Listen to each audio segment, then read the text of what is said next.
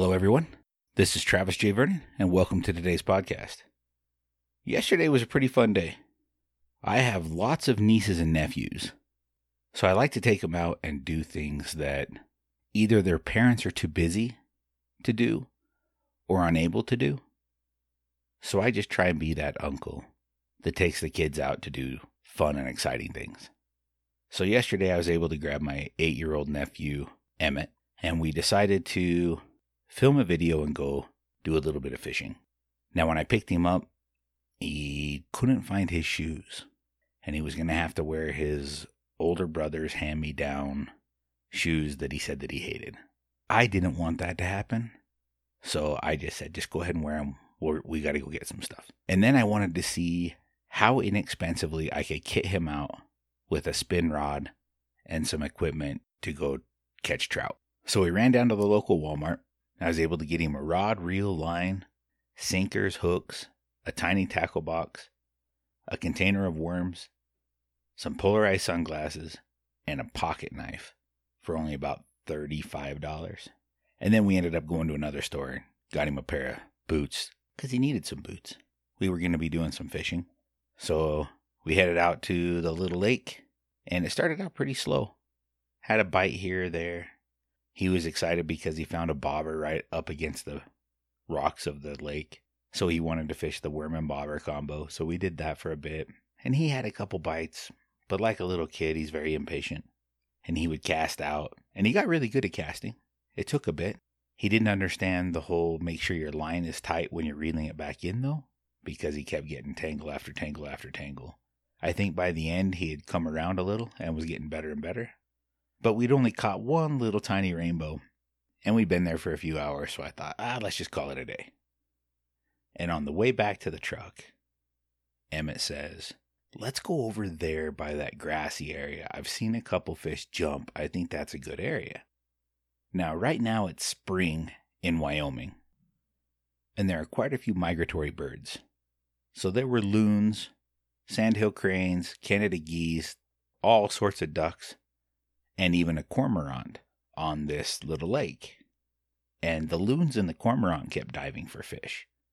So you'd see the splash. It looked like a fish. So I was thinking the whole time, I'm like, those are probably just loons. So we get back close to the truck. And I think, you know what? When I was his age, I never wanted to leave either. Let's go fish some more. So we walk over to that grassy area that he was talking about. I throw on a Castmaster on a different rod. And while he's casting his worm bobber combo, I start throwing this Castmaster and immediately get a hit.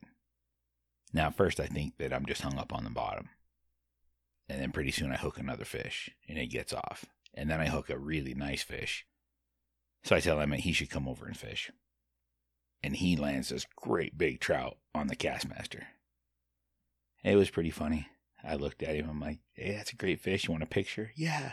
Take his picture. Do you want to let this one go or do you want to take it home and eat it? Oh, I want to take it home and eat it. So that's what we did. So we bonked this big rainbow. And then using his brand new little pocket knife, I showed him how to gut the fish. And he gutted it himself, which was pretty cool. So then we got back to the house, skinned the fish, which is kind of a unique thing. I'd never really done that before, but I was watching a YouTube video of a guy that goes into the backcountry quite a bit, and he just peels the skin right off. And so instead of filleting the fish and filleting off the skin, when it's super, super fresh, you can just peel it off. So I did that. Less waste. And then we fried that fish up in the cast iron skillet. He is normally a pretty picky eater, but he ate quite a bit of that trout. And he was pretty excited about it. And as often happens when I take out my nephews or nieces, I knew I was going to be in trouble when I took him home. Because regardless of what I tell them, they can't keep secrets. So I knew he was going to tell his mom that I got him a pocket knife. And she was going to see the boots. So I knew she was going to be upset about that. I don't have any of my own kids, so I enjoy doing those sorts of things. So it's always frustrating to me when I get the kids home. And they're like, oh, you didn't need to do that. Or, oh, you shouldn't have purchased that for them. You don't need to spend money on them. You don't need to do this. You don't need to do that. And I tell them all the time, that takes away a little bit of the fun for me. I like to do those things. It brings me joy making the kids happy. So I guess that reminds me of a whole bunch of other stories with my nephews and nieces and just doing some fun things. I remember one time I got my oldest nephew, Chandler, one of the Pac-Man frogs. Those things are cool. They eat fish. They'll even eat mice. Oh, my oldest sister, Deanie, was not real happy with me about that one. But it kind of grew on him, I want to say. Because pretty soon the Pac-Man frog, he got pretty big. But I think it was just problematic because they had to feed it and take care of it and do all these things. I don't really think about those consequences. That's for the parents to deal with. My job as an uncle is to make the children happy. I remember one time Jared and I, for Christmas, decided to get all the nephews and nieces bubblegum. Now, if you're a parent, you know what kids do with bubblegum.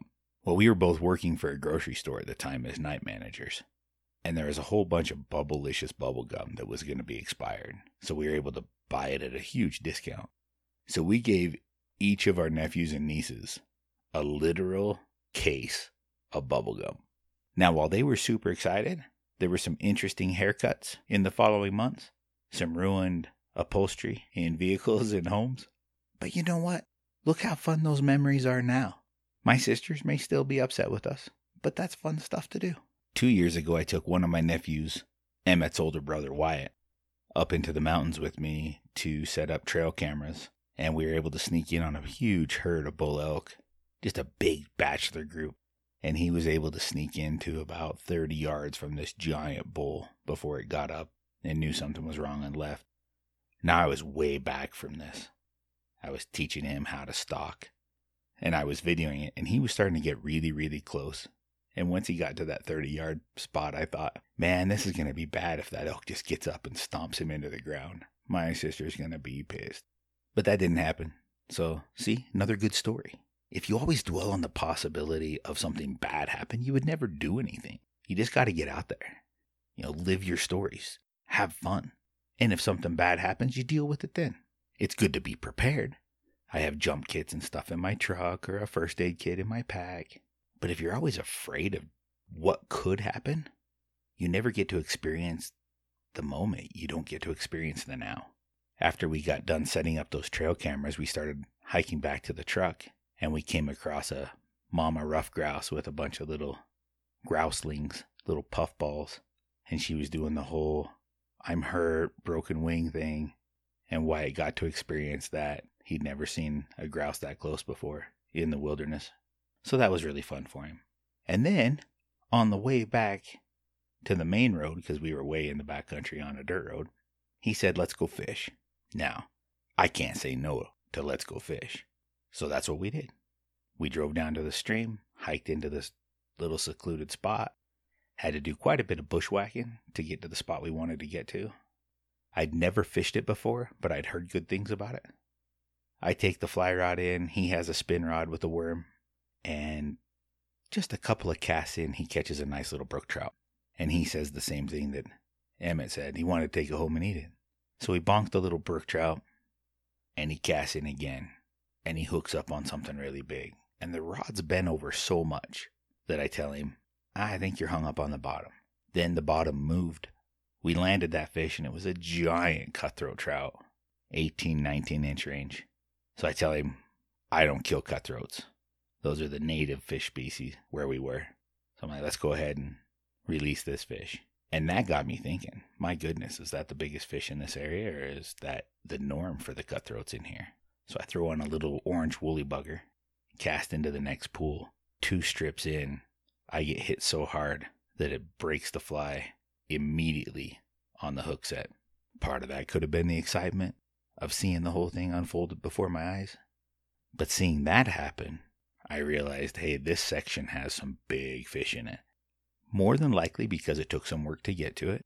There was some pretty tedious bushwhacking, sections where we had to crawl on our hands and knees under huge willow thickets, other areas where we had to hike through some pretty swampy beaver, moose type habitat for ways to get to the stream.